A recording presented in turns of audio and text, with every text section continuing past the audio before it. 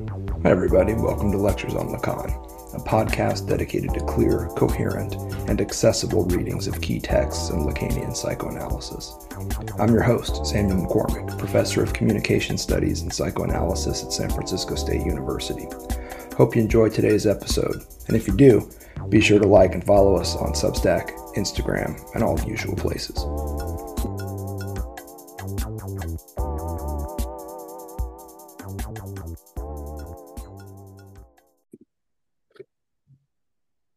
All right, y'all, welcome back. It's Lectures on Lacan. We are finishing up Seminar 14.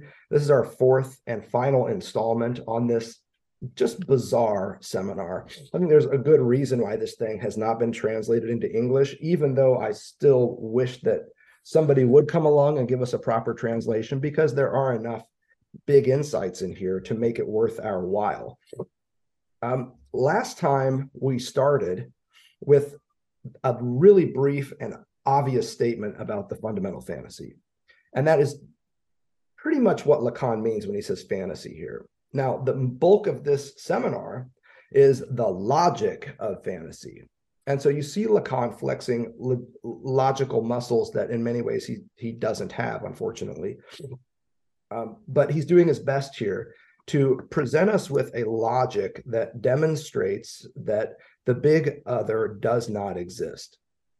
And by this big other, he means a full, complete, totalizing entity known as the big other. You could also think of this as the symbolic. So the fundamental fantasy says that the big other exists, that there is this place where all is known and power can be on everywhere and the like. And Lacan is coming out here and saying that's just not true. There is always at least one thing that the symbolic or the big other cannot grasp, that eludes its grasp. And we've been over this in the previous session, so I won't spend much time with it. The fundamental fantasy is that the big other exists. And the truth that Lacan wants to reveal here is that the big other, in fact, does not exist. It is always already barred. And that is a logical, structural, necessary bar. It cannot exist. And in fact, you might even say that its MO, its purpose, and its operativity as an entity to begin with is founded on this kind of occlusion or papering over of the fact that it is effectively impossible. Which doesn't make it real. It just means that the goal of the symbolic cannot be reached. There will never be a dictionary that contains all the words operational in a given language at any given time. Despite all the efforts that the dictionaries go through at the end of each year to figure out which words to admit and which words to exclude from the next edition of the dictionary, there you see the big other at work. It's totalizing effort to encompass and legitimate what counts. The best person, again, to follow up with on this thought is Alain Badiou. His entire philosophical system is premised on what Lacan is here doing with the one, which is to say that oneness is an effect. It's a rhetorical move, and it is every bit imaginary as a result. The fundamental fantasy of a whole, big, complete other does not exist. Okay, if that's true, why do we all think otherwise? Why do we believe that there is some sort of deep state that has access to all of our information? Why do we have theories of God and practices lifelong that support these theories? A Lacanian answer is to look back to basics of child development. And I'm going to put this in ways that sound like a kind of developmental model, but don't think of it that way. Think of these more as stages that are retroactively rendered meaningful. So the origin of the fundamental fantasy really has to do with what each of us goes through, in the sense that each of us are neurotic. The needs of the infant are increasingly subject to and barred by and within the field of the big other.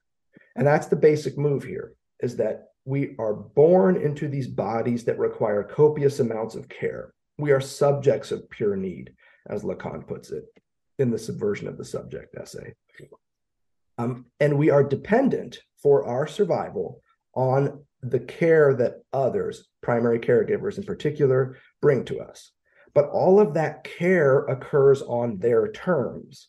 We're the one crying, but they're the one that get to interpret the cry. Lived experience at an infantile level is structured atop and in terms of the other's demand. Orality, anality, the phallic moment, each of these so-called stages, if you want to play that game, is pegged to the other's authority. So in the case of, let's say, the cry, the child cries, and it is the job of the primary caregiver to interpret the meaning of that cry. And in interpreting that meaning, to show up with the blanket or the food or whatever the primary caregiver thinks is the need that needs to be met. The point, though, is that it is entirely on the primary caregiver to make that call. The infant doesn't cry out blanket, they just cry. So it is dependent on the interpretive maneuvering of the big other, whether and to what extent this need gets met. It looks like it's the child demanding the big other. In the case of orality, bring me the breast is kind of like how the big other often hears the child's cry. But remember, it's the big other's decision when and to what extent to bring it. Anality flips that around. And now it's not the demand of the infant interpreted by the big other. Now it's just straight up the demand of the big other, which is simple: shit. Not here, not then, but instead here and now. Now, in anality, the emphasis is on the big other's authority to tell the child when to shit. And then as you move forward into the phallic moment, and then you might get something like a scopic moment and an invocatory moment, we start getting closer to what is the desire of the big other. My point here is that everything in the child's early life is dependent on the interpretive maneuvering and the demanding operation of a big other, to such an extent that the cause of my desire is an effect of growing up around the other's demand. This is part of how we can arrive at a theory of desire that is hooked so deeply and profoundly into other people, into the big other, is that we simply grew up subordinate to the other's demand. As time goes on, we gradually come to see the other as full and thus never lacking in demands, because they never have been lacking in demands. Now, that's not to say that it hasn't been the case. Lacan's point too about the mother is that this is a barred other who demonstrates lack to the infant. This is a big other fantasy, though, where we have an image of someone else or some other entity, society with a capital S, I don't know, the gram or whatever the fuck you call social media platform, if you have these see you on the apps or whatever, this kind of shit, where at any given moment, this big other can tell us what's needed. And that's important here. The fantasy of a whole big other is the fantasy of an other that is able to tell us what's needed at any given time. So the matheme for fantasy, split subject, lozenge, little a, is my life lived according to what I imagine you demand of me. And that imagine turn is very important here, because at some level, it's the work of the infant imagining what it is that the big other is demanding. It's in many ways an imaginative project that the infant engages in, as much as it is a realistic experience that they have with a big other. Which is why we also have these two paths out of fantasy in the graph of desire. You can go left out of fantasy in the graph of desire and go back to this fantasy of a huge, full, demanding other with all the answers, this treasure trove of sorts. Or you can turn right and you can traverse the fundamental fantasy onward and upward to signifiers of the fact that the other is truly barred. And beyond that moment, you can pass through anxiety and into the drive. This was our last series on the drive, working through this material, so I won't rehearse it here. You can check it out on your own. The key question, though, at the level of traversing the fundamental fantasy, passing through anxiety in this case, around signifiers of the fact that the big other lacks, which is our work in Seminar 10, another lecture series that you can consult. And from there, passing over into the field of the drive. The question is, how do you get from an experience of the object as someone else's demand on me to an experience of the object as your own lack, as my own lack? So let me rephrase that. How do you get from an experience of the object as the big other's demand to an experience of the object as your own lack? Note that move. It's a shift from objects to openings, from desire to the drive, from someone else's desire to a drive that is yours. It's a shift in Lacan's terms from a world of meaning in which things can be had and possessed to a world of being in which the only thing to be have and possessed is precisely what you don't have to possess, namely what you lack. Lack becomes the thing that you can now have in the experience of the drive. Which is why in the matheme of the drive, when Lacan presents it in the Subversion of Subject essay, he says that the split subject and the capital D both fade and disappear. The only thing left of the drive when it is operationalized is that lozenge in the middle, which is an opening with an edge-like structure, an opening that can close and then open again. It has a pulsative structure, like the unconscious, like the erogenous zones. This is part of what the matheme of the drive is designed to show you. When the split subject and the big D of the demanding other disappear, what you have left is a series of openings, not objects. And this is what the drive fundamentally traffics in, not objects, but openings. To such an extent that, as you may have heard in our last series, we have a very basic definition here. The cause of desire is the object of the drive, the cause of desire being lack. What's left as we traverse the fundamental fantasy, breach anxiety, pass through signifiers of the barred other? What's left are these erogenous zones, openings, operators, all with rim-like structures, in and out logics that are recursive, pulsative, like respiration. In, out. Increasingly difficult because, as you may have noticed, I have a very bad cold today. But also, as you heard me discuss in the drive, like blowing bubbles, the way a child blows bubbles with gum. The important part about these openings that the drive accesses is that they are all localized. And this is what Lacan pulls out of 14 for us, is that all of these erogenous zones are localized to my body. The erogenous zones that the drive operates on are not yours, they're mine. You feel me? They're localized to one's own body. And this is partly why Lacan, in Seminar 14, wants to try and illustrate the fundamental fantasy and its implications by focusing on the sexual subject, especially as this individual is implicated in the sexual act with another sexual subject. Which gets us back to the opening structures of lack that we started this series with. Sexuation, alienation, and separation.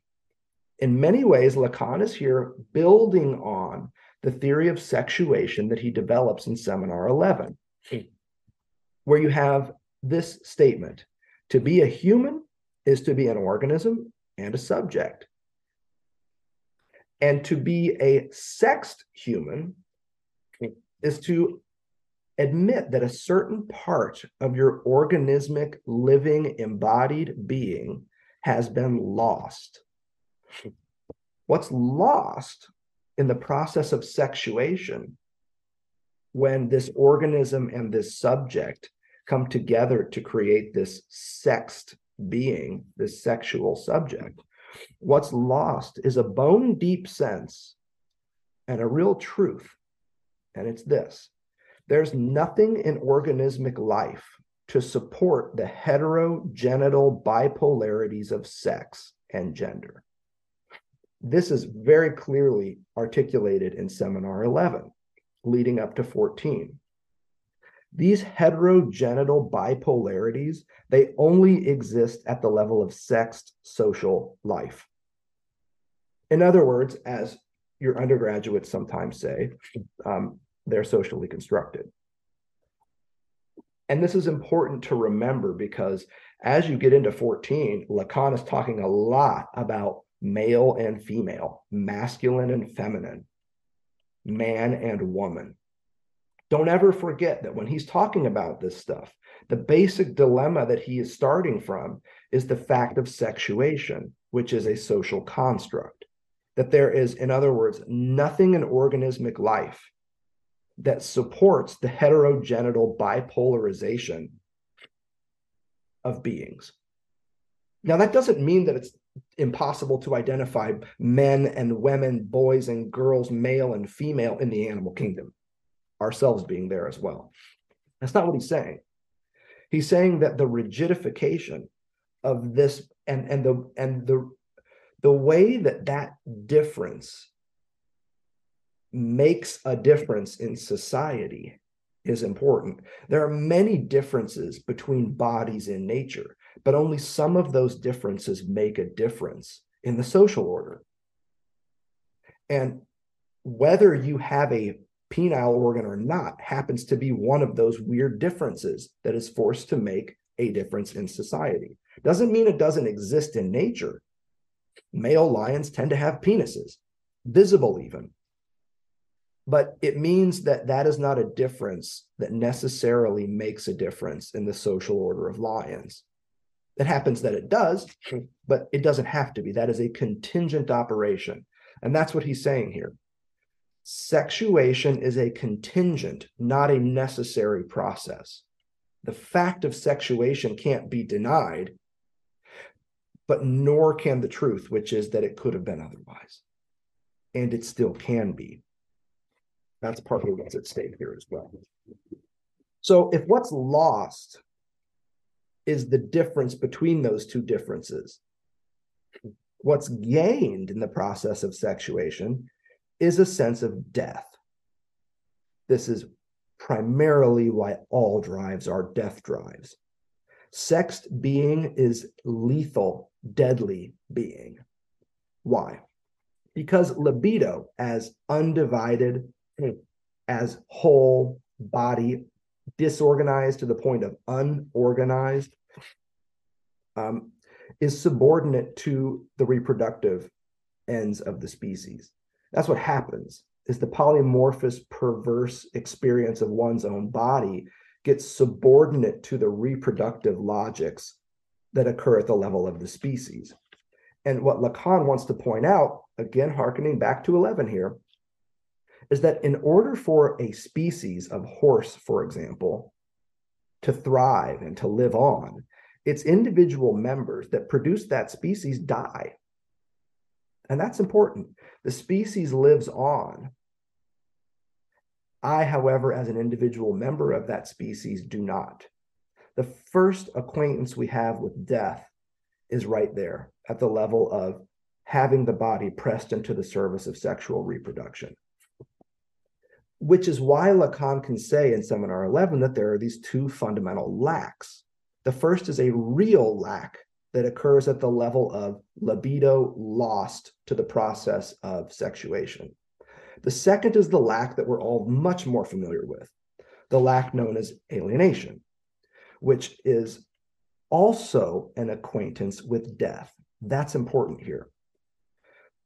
Alienation, castration, this process of lack that occurs when you enter the symbolic and when the symbolic enters you is a familiarity with death that reproduces at some level the familiarity with death that you already had at the level of libido, at the level of reproduction, at the level of sexuation.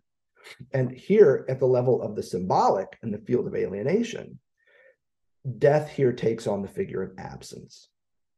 What is not present at the level of the signifier, at the level of the sentence.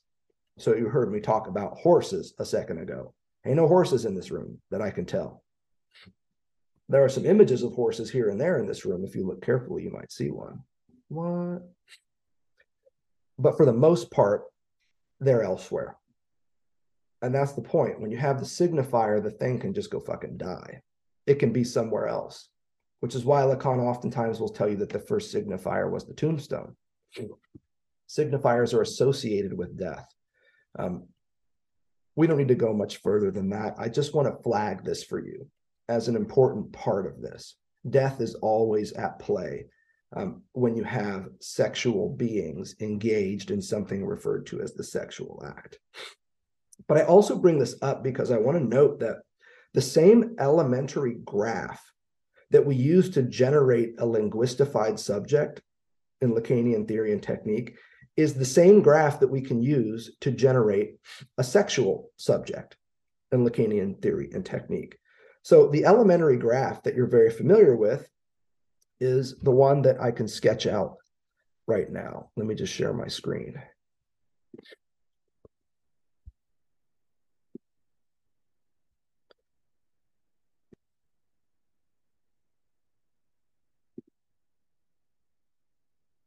So what you can see here is a familiar graph that that gets a lot of traction in Lacanian circles, and for good reason.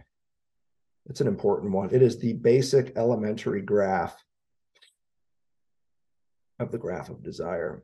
So you have this diachronic temporal arrow of speech and of time that unfolds, and then you have this retroactive arrow that comes up here. You've seen this a million times. Here is the subject of pure need at this delta, and here is the result, a split subject. I'm not going to go through all of this, except to say that this diachronic arrow, the left to right one, is also the arrow of speech and language. It's also the register at which need passes into demand, which is partly how in the graph of desire, you can have desire coming up at the next level, and then above desire, of course, you have drive. I mean, this is the basic. It's funny, people talk a lot about like the symbolic, real, and imaginary registers in Lacan's work. Fuck that noise. These are the registers: need, demand, desire, and drive. They're perfectly aligned right here. Need, demand, desire, and drive. I think that's a much more productive use of people's time than trying to sort out all this real, imaginary, symbolic stuff, which is really not that complicated. I don't understand why people spend so much time with this. But here, for our purposes, don't forget, demand is a need expressed in language. The split subject is a subject that still experiences need because it is embodied, but also recognizes at some level that they have access to these words that they can use. So here is your enunciating subject, the embodied subject of pure need, who has material biological urges and the like. And then over here, you have what Lacan calls the grammatical subject, the subject as it appears in language. This is primordially what the split subject amounts to. Don't forget, though, also that with Lacan, where there is two, there is always this additional three, which is the bar that splits the subject itself, the gap, irreducible between need and demand, that the split subject also embodies, represented here by objet A. Now, this same graph, and again, forgive me for moving fast through this, can be duplicated at the level of the production, not just of split subjects, but of sexual subjects. And here's how we charted that out last time.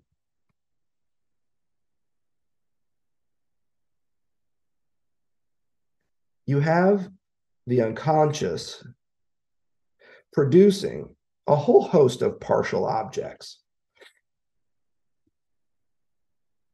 that then retroactively find their way into sexual acts, past and present. And the result here is this sexual subject.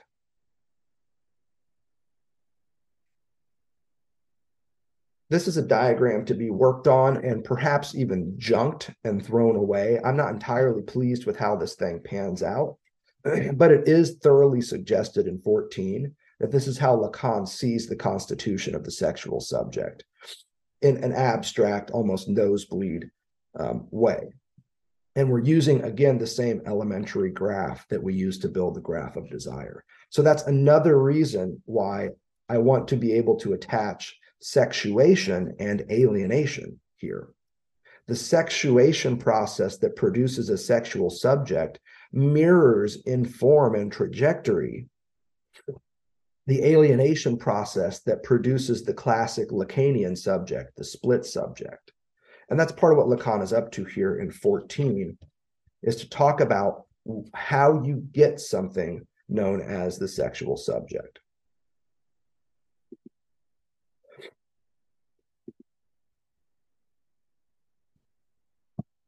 What is at stake in all of this?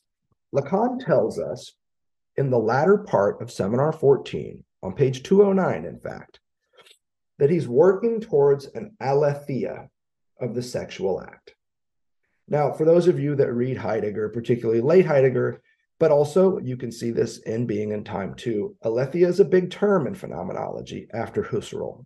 Heidegger makes a big fuss about aletheia, and it's great that he does because it's a great breakthrough in Western thought. It's from the Greek verb lethein, which means to conceal. And when you put a little a in front of a Greek verb, it negates it. Like apathetic, apathy, for instance, is a descendant of the lexical origin in Greek. Aletheia works the same way. When you put that little a in front of a Greek verb, it negates it. So aletheia is an unconcealment. It is a disclosure. It is a discovering, if you will. It's tough to capture this in English, but I think those terms do. And that's what Lacan is up to here. He wants to bring the sexual act out of concealment.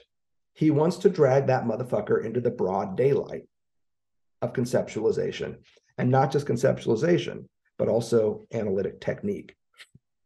And here's how he starts with that. First, there is this fantasy. This is the realm of concealment.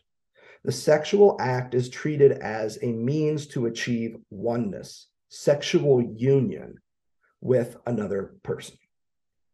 The belief that to be in love and to be intimate and to have great sex is to kind of fuse yourself with this other being. Now, in the experience of love, we've seen this from Aristophanes forward. And we've also seen Lacan completely sweep the legs out from underneath this theory. His theory of love is not at all akin to this. It is, however, akin to his theory of the sexual non-rapport, which we're working towards here in 14. Lacan is developing his thought here. Don't forget, for Lacan, it's always about developing his thought. And here is some proto-thinking of the work that he's going to fully present in seminars 19 and 20. Now, fantasy is closely akin to desire. Now, the mapping for fantasy is a split subject living their lives in relation to what they think other people want from them or are demanding of them even. Desire is the experience of lack, of never quite being sure what it is that the other wants. Here it's symbolized in Lacanian algebra by OJA. And don't forget, there's a reason why it's a little enclosed A, this kind of hole, an opening of sorts. Behind every experience of lack, though, represented by little a, there is a process of castration that first occurred. This is represented in Lacanian algebra by the minus phi, the phallus with the negative sign in front of it that you oftentimes see in these lectures, but also in Lacanian talk. And you oftentimes hear it described as this minus phi. This is the no of the Father, the first part of two parts in the name of the Father. And this is what the unconscious says about sex.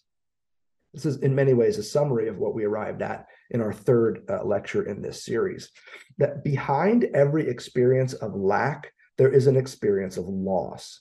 Behind every little a is a minus phi. This is what the unconscious says about sex. It's not just that you long for this other person. It's about why you long for anyone in particular at all. It's this experience of loss, of an incision that results in an experience of lack. In other words, an opening. Think of this as the cut, that's the minus phi, the slice, the incision, and objet A is the wound that opens up after that cut is made. And that cut is not complicated. It is effectively the experience of prohibition that castration so thoroughly represents. It's about prohibition. And it's not a bad way to be. But if you're typical, it's one that you went through.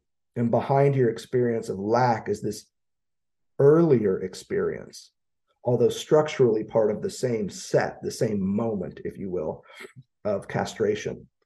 That's what the unconscious constantly reminds us about sex, is that it's not just about desire and longing coming together, but also about the fact that we long because we've been castrated, because we've had to pass through the defiles of the signifier. And that's what longing and desire are constantly papering over. You see, desire is so intent on going after its object, its goal, what it wants, that it oftentimes neglects the question of why we want. And to say we want because we lack is insufficient. And it's certainly not limited to Lacan. He even says this much in 14. He's like, this bullshit about lack being the cause of desire, he's like, that's not me. You can read that in like every other philosopher. And that's partly why he wants to trot out Spinoza constantly on this topic. Desire is the essence of man, of humans, of our kind. Behind every experience of desire, where you're chasing something, is an acquaintance with loss, castration, not with something, but with the production of nothing, by way of these no things that are produced in the experience of castration. Now, this is important because the question then becomes, how does the unconscious tell us about this? How does the unconscious speak this truth in the sexual act? Remember, we're working on an aletheia here, and we're trying to get closer and closer to something known as the truth, which is a revelation, an apocalyptic truth, if you will. There's that A again at the front of apocalypse, just like at the front of aletheia. This move from fantasy to desire, to the unconscious telling us that behind every desire is an experience of castration. They have it in the bedroom just as much as you do. That's what the unconscious says. Now we get to the Lacanian moment. How does the unconscious say what it says about sex? Lacan's answer is simple, at the level of the symptom. At the level of something, he says in 14, going wrong in the sexual act. This is the rhetoric of the unconscious. This is the way it speaks truth. It speaks truth at the level of slip, error, failure, forgetting. Insert your parapraxis here. At the level, in other words, of symptom, when something goes wrong. The unconscious speaks its truth about sex in moments when the sexual act, as an attempt to achieve union with another person, goes wrong. This is, of course, why most of our sexual fantasies are about things going right in the bedroom. The fantasy that we could achieve wholeness, completion, oneness, fusion with another being while in the sack belies the truth, which is that shit ain't possible. And in fact, what happens in the bedroom is a proliferation of symptoms, where what we see is, in fact, the sexual act as potential union continually broken down and rendered not potential, but impotential. You got ears to hear. You know where I'm going with this. And if you've read 14, you know where Lacan is headed with this. There are many symptoms of the truth of the sexual act, namely that it doesn't exist any more than the big other when you're getting busy. That's important here. There are lots of ways that the unconscious symptomatically expresses the fact that the sexual act, like the big other, doesn't exist. Premature ejaculation is one, but Lacan wants to highlight that only in order to shift attention and say that actually the problem here, the symptom, is not premature ejaculation. The more important issue is what he calls premature detumescence, a de-swelling of the penile organ. That's what matters here. This is a physiological testament to the material fact that what goes up must come down. The dilemma of impotence in the sexual act is more profound a symptomatic expression of its truth than premature ejaculation. Premature ejaculation, in which the male penile organ can remain hard during and after, that's called porn. Are you kidding? That's just the pornographic moment. Lacan wants to highlight instead the de-swelling of the penile organ, not the erection, but the direction, if you will, and what that means and why that occurs and how that functions as a symptom of the fact that the sexual act doesn't exist. But there's something more here. And this is what's important toward the end of Seminar 14. Premature detumescence marks the limit or the edge between pleasure and jouissance. This is a great insight that comes out of 14. I don't think there are a lot of great insights that come out of 14, but this is definitely one of them. The direction of the male organ during the sexual act marks a limit or an edge between pleasure and jouissance, and in fact kind of imposes a barrier. It's very easy to say that what's happening in Seminar 14, like in a lot of Lacan's middle work here, is he's working towards what he calls an algebra of edges. And that's important here.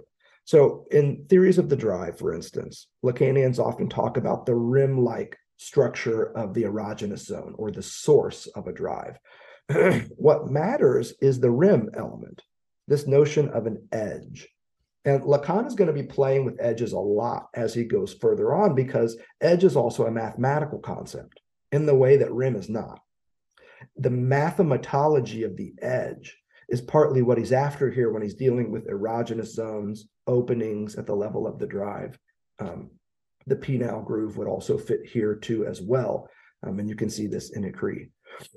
An algebra of edges is what he's after here. And that's partly what premature detumescence participates in, is it creates an edge. It doesn't create, let me rephrase, it highlights an edge between pleasure and jouissance.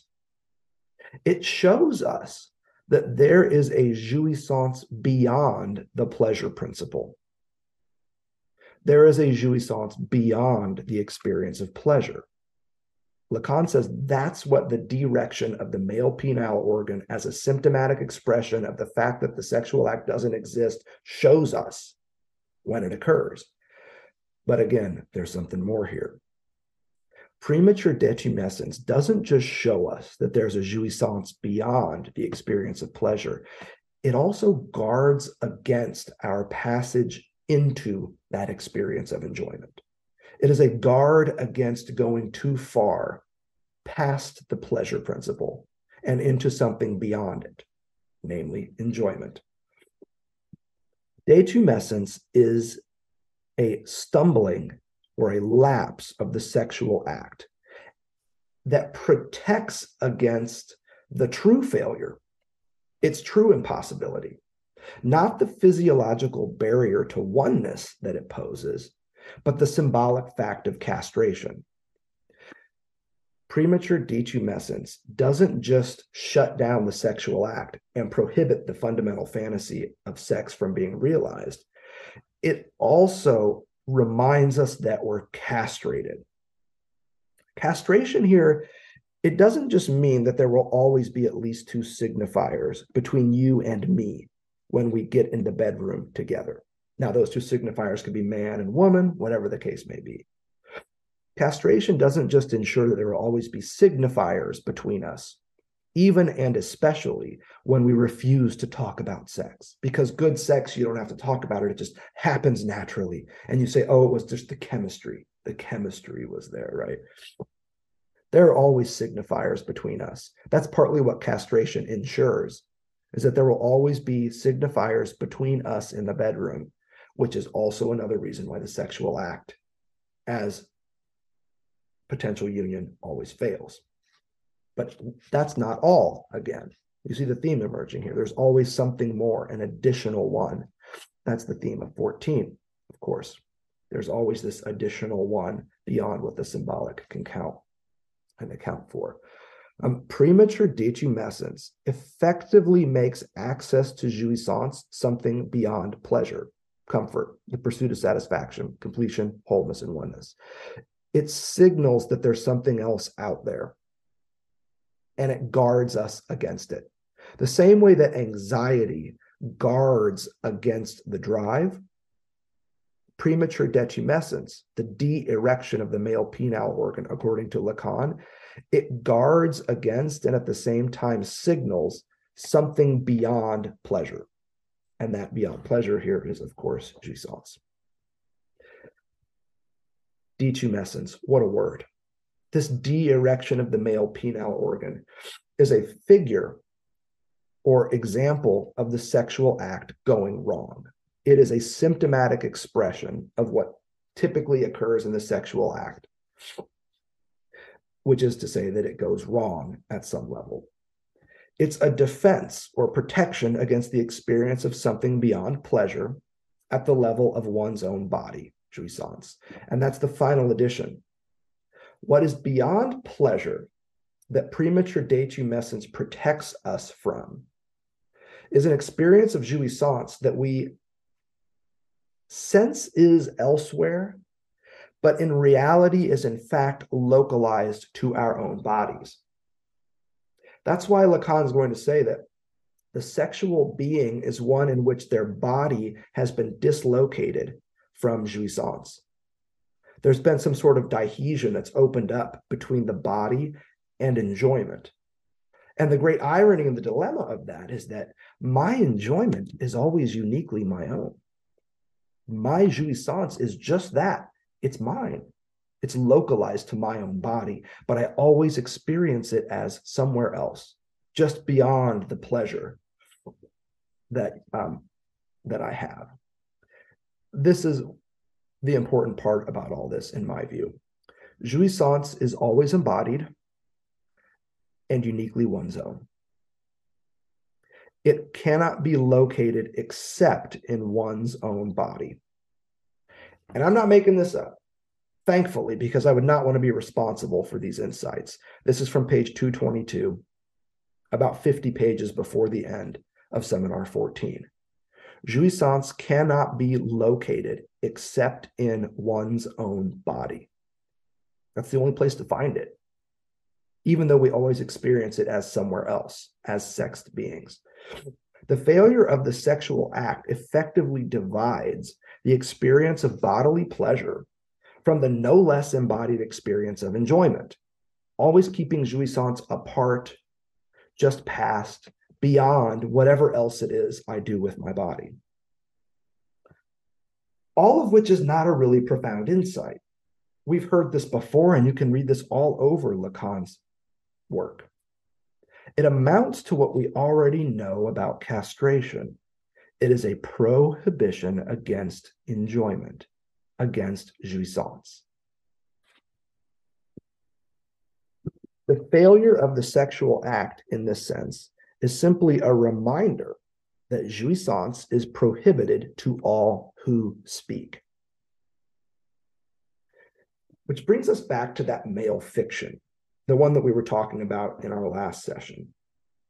Detumescence, this negativizing of the jouissance accessible via the male organ, it's here from this reference point that the idea of the feminine object as a site and a source of jouissance for the male subject arises. And it's another fantasy of sorts, because as Lacan points out also on page 222 of Seminar 14, is that the idea of feminine jouissance is not the same as feminine jouissance. It's an idea of something which is different from the actuality, Lacan highlights there. The castration complex for feminized bodies, according to Lacan, passes through the same reference point. Impotence, even if only as a threat when you enter the bedroom, is the shared orientation of male and female subjects when they undergo castration, and a starting place, however small it may be or get, by which to orient ourselves with regards to the jouissance accessible to each sexual subject position. And again, this is Lacan making this move. I'm not entirely sure I agree with this, but Lectures on Lacan is designed to provide clear, coherent, and accessible readings of his texts. And this is what I read happening in this text. Is that, in other words, detumescence is a shared reference point and an orientation for what happens to male and female sexed bodies during the stage of castration. But let's make no mistake. This male organ is not the phallic object. When Lacan says phallus, he doesn't mean dick. You know this already, but do you actually understand why that's the case? We all know that, but why exactly is it not? Because they kind of look the same. They kind of sound the same. How could you not allow some resonance there? And yet everyone will just tell you, no, no, no. The phallus is not the penis. Well, let's talk about it for a second. Castration is not literal. Circumcision is literal. That is literally a cutting off of a piece of the penile organ. But castration, as Lacan sees it, is not a literal experience, even though it does occur to the letter. It's literal in the sense that it involves language. It's literal in the sense that it produces a series of negations on the human form. It's literal in the sense that a tattoo is literally inscribed into your body. And let's not forget, the body is the first big other. It's the original site of language. Castration is a figurative, symbolic experience. It's a prohibition against having complete, unmediated access to one's own body. That's what prohibition and castration amount to. They amount to a prohibition against having a completely unconstrained, unmediated access to one's own body. That polymorphous perversity that we oftentimes like to associate via Freud with infantile experience, yeah, that shit's all gone by the time the paternal function occurs, by the time castration and alienation pass through. What happens when you are inducted into the symbolic is that there's now always a signifier or several between you and your body. It is now a mediated experience with one's own body, which is partly how you can have an alienated experience with jouissance. It's always localized to your body, but your experience of your own body is always mediated through signifiers.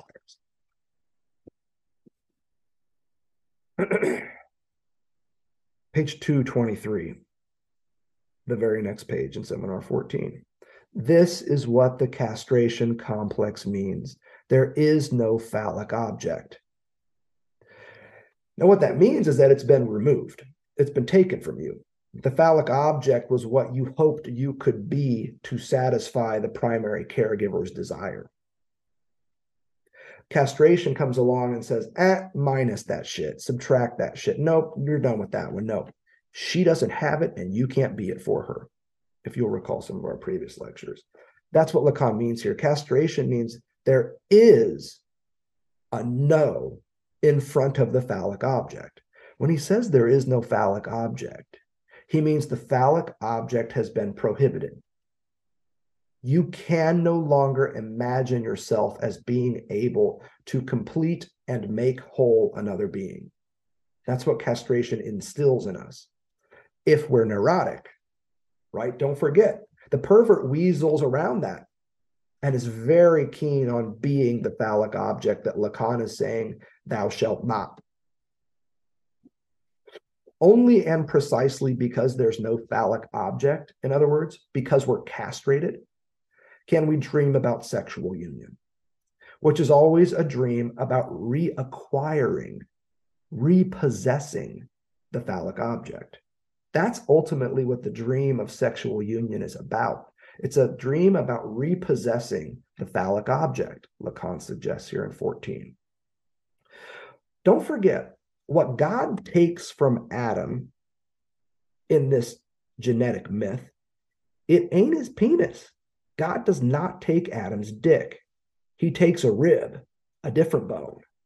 He takes a bone above the swimsuit zone in order to make Eve. And don't forget, Eve ain't the first woman. There was another before her. And what he does by removing this rib bone from Adam and using it to produce Eve in this myth is he inaugurates what Lacan calls the dialectic of the sexual act, where woman becomes a lost piece from man's body to be reacquired, to become once more, as the fantasy states, one flesh. If you want a myth for the sexual act, it's this genetic myth of Eve being created from a rib bone out of Adam. In much the same way, if you want a myth of love as completion, as wholeness, you go back to Aristophanes.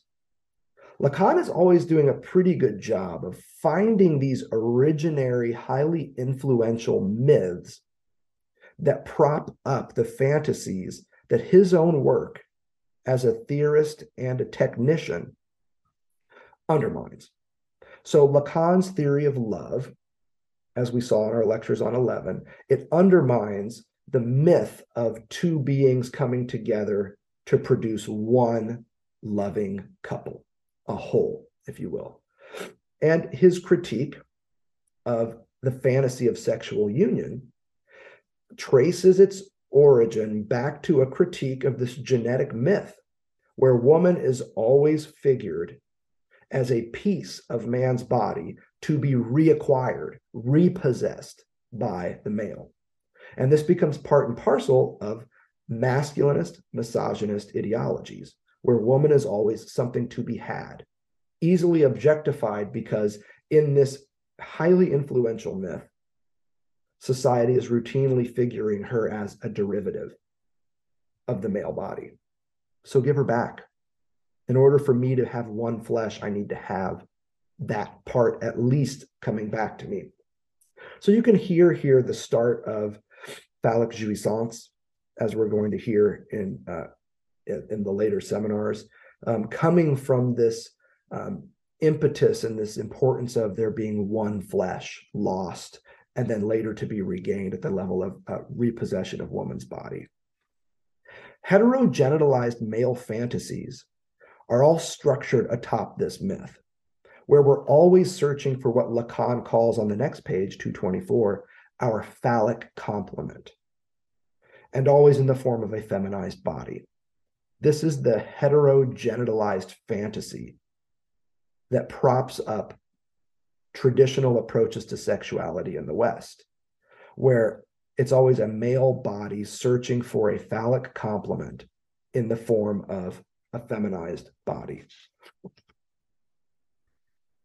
Part of the reason this happens is a really simple and simplistic understanding of castration. And it's almost like in the male fantasy, in the male narrative, the discourse sounds something like this. Neither of us have the phallus. That's what we learned in castration. But you, my dear lady, lack it more than I do, because you don't even have a penis either. And as such, you are less able than I to regain the phallus that you've lost. And as a result, you're much better suited than I am to be the phallus for me. Here is that ideology of having and being as it plays out around the dilemma of the fact that there is no phallic object. Male and female, neither has the phallus, but one of those sexed polarities has it less than the other, or to put it in Lacan's terms, lacks it more. The feminized subject position lacks the phallic object more than the male. And because it has it less, it is more able to be the phallic object. Ideology is a fascinating thing, isn't it? Lacan wants to illustrate this further by returning to Hegel. No surprise there. And this particular chapter that fascinates everyone, apparently, about the phenomenology of spirit. This third riff in the phenomenology of spirit on the lordship and bondage. What does the master enjoy? Lacan says the master enjoys the slave's body. And in an economy of possession, possessing the body that you enjoy. The fantasy here is, I, as master, let's say, am enjoying your body, someone else's body. In other words, my jouissance is your body. Your body is what props up and provides me with jouissance, which begs a question. How do you, dear slave, enjoy? What is this other jouissance that you perhaps might possess? But Lacan doesn't want to get after that one yet. What he wants to say is that behind this fantasy, that what I enjoy is another's body, which in Lacan's terms, right, this fantasy is going to prove false, is a truth. Behind the fantasy that I enjoy your body is the fact that enjoyment only ever occurs at the level of one's own body. My enjoyment is always uniquely mine. It's a subtle but very significant difference. My enjoyment does not reside elsewhere than my own body. So what exactly do we possess? What does the my and the mine of enjoyment have? What is this something that I enjoy? Well, it's simple. It's not your body, it's mine. To traverse the fundamental fantasy is in part to arrive at this insight. The sexual act as a dream of union with another body is at root a longing for reconnection with one's own. Not in order to become whole, but in order to deal with your holes and enjoy them a little bit. The sexual act as a dream of union is at root, if you pursue this aletheia, this unconcealment of the sexual act away from fantasy and towards truth, is fundamentally a longing for reconnection with your own body. And I'm not going to say reunion with your own body. I hesitate to even put re in front of connection. But this connection with one's own body is ultimately what's underpinning the sexual act. And always why it fails, too. And notice most of the failures in the bedroom get pinned on the other, when in fact, the site and the source of jouissance is one's own body. Beyond our fraught desire for union with another is an autoerotic enjoyment of our own bodies at the level of the drive. That's how this fits into the broader Lacanian system.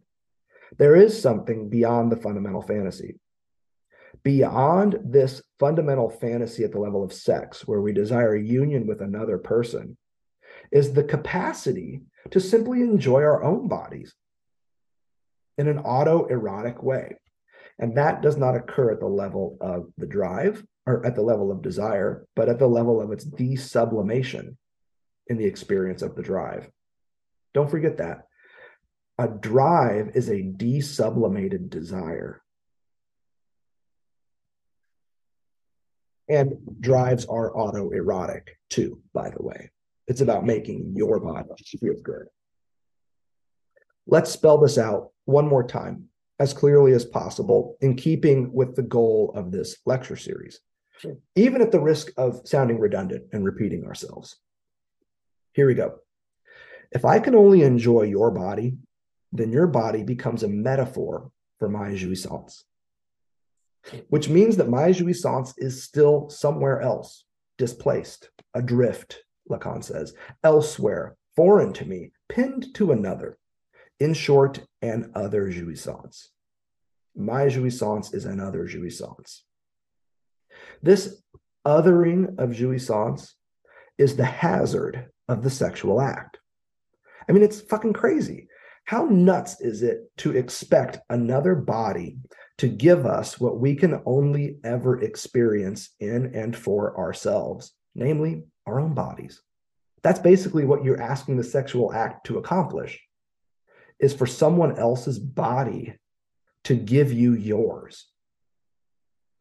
This is an expectation that is destined to fail. Don't forget, phallus and failure are closely connected here, resulting in all sorts of symptomatic expressions, including premature detumescence. Thankfully, though, this fundamental, fantastical approach to jouissance, it's not our only way to enjoy.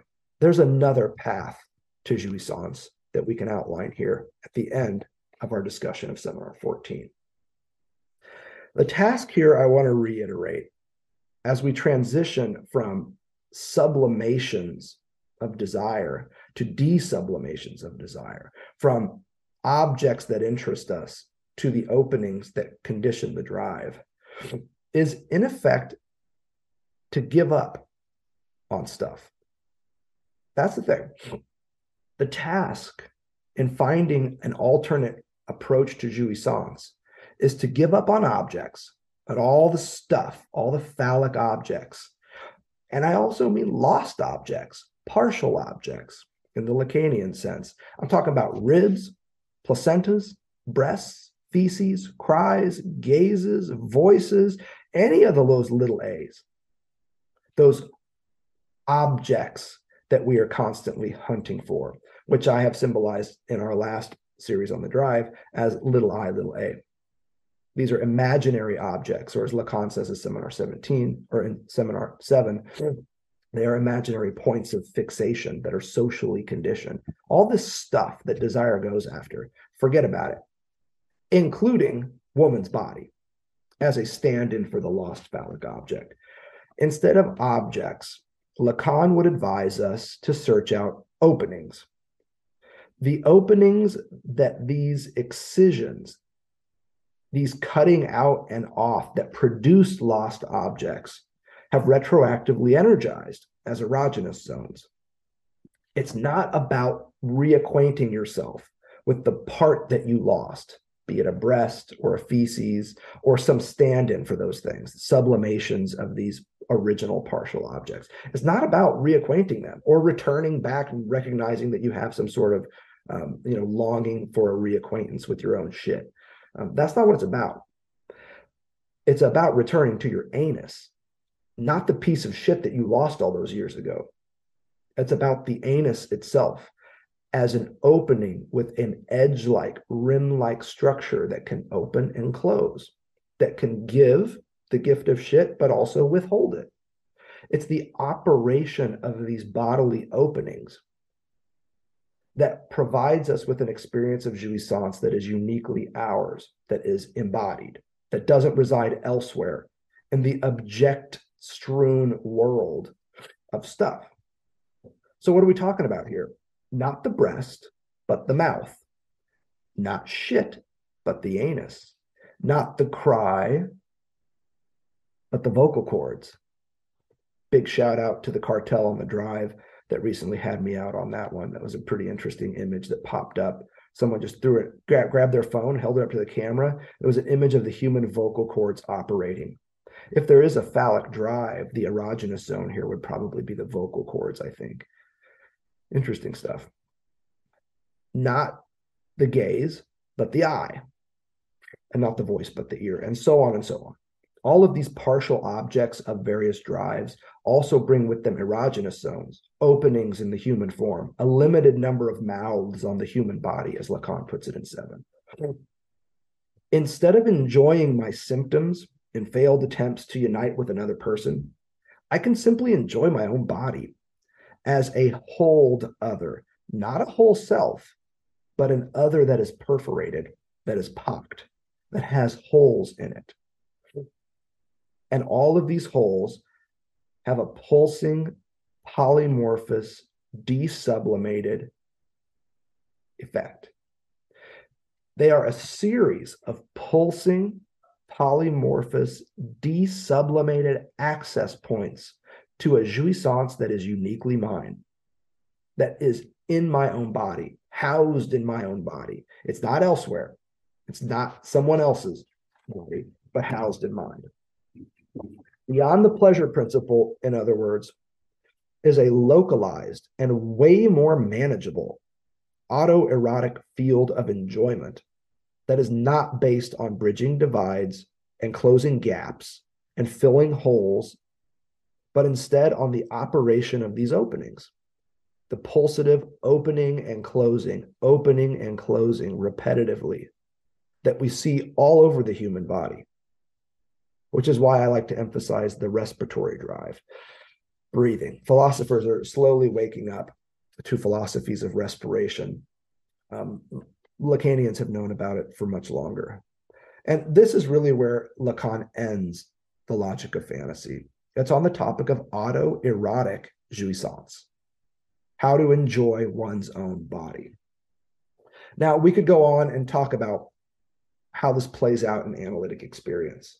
Technically speaking, that is where he ends. Seminar 14 is on treating the analyst's office as the bedroom, a throwback to his earlier comment about the couch as the bed, but a space in which the sexual act has been foreclosed. It has been outright rejected. You don't get to fuck in the analyst's office the same way you do in the bedroom. But there is some equivocation there. There is some sort of a connection and a dihesion as well between the two spaces. It's a reminder to, Lacan says, that if the primary caregiver is the first barred other that one confronts in the field of desire, that the analyst, I would suggest, is the last barred other that one confronts on the way to the drive. Now, what do I mean by that? I mean that when the analysand shows up and wants to do this thing called psychoanalysis, they typically assume that the analyst is somebody who has all the answers, like a big other that is complete, a treasure trove of meaning and significance. In other words, that they are subjects supposed to know, as Lacan puts it. The analyst needs to fall from that height in order to do the job of analysis, Lacan says. They need to fail. Don't forget, phallus and failure are closely akin, etymologically. The analyst, as a subject supposed to know, must show themselves at some level to be incomplete, fallen, split, just like the subject in front of them in many ways. Here, in other words, we're looking at signifiers of the fact that the other doesn't exist in this room or elsewhere, that there is no big other, that the other is always already barred.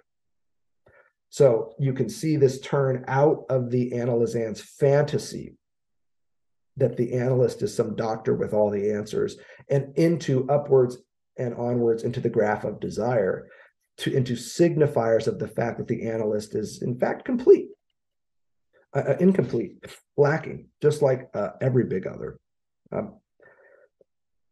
This is important, and I'll stop here, but this is important because part of what the analyst does when they fall is they condition the analysand's pursuit of the drive. And I'll leave that there as not a riddle, because it's really just a referent. Or I should say a reference, because it points back to the work that we did on the drive, and in particular to where all that work started, with a mapping of the internal 8 at the end of seminar 11. That diagram, the final diagram of 11, is of the final substantial diagram is of this internal 8. And what's missing from it, although Lacan is good to add demand, identification, desire, and transference, what's missing is a sense of movement. The way that this diagram has a counterclockwise movement and then enters the smaller internal 8 also by way of transference, and then gives the option of moving around. I'm not going to rehearse all of that.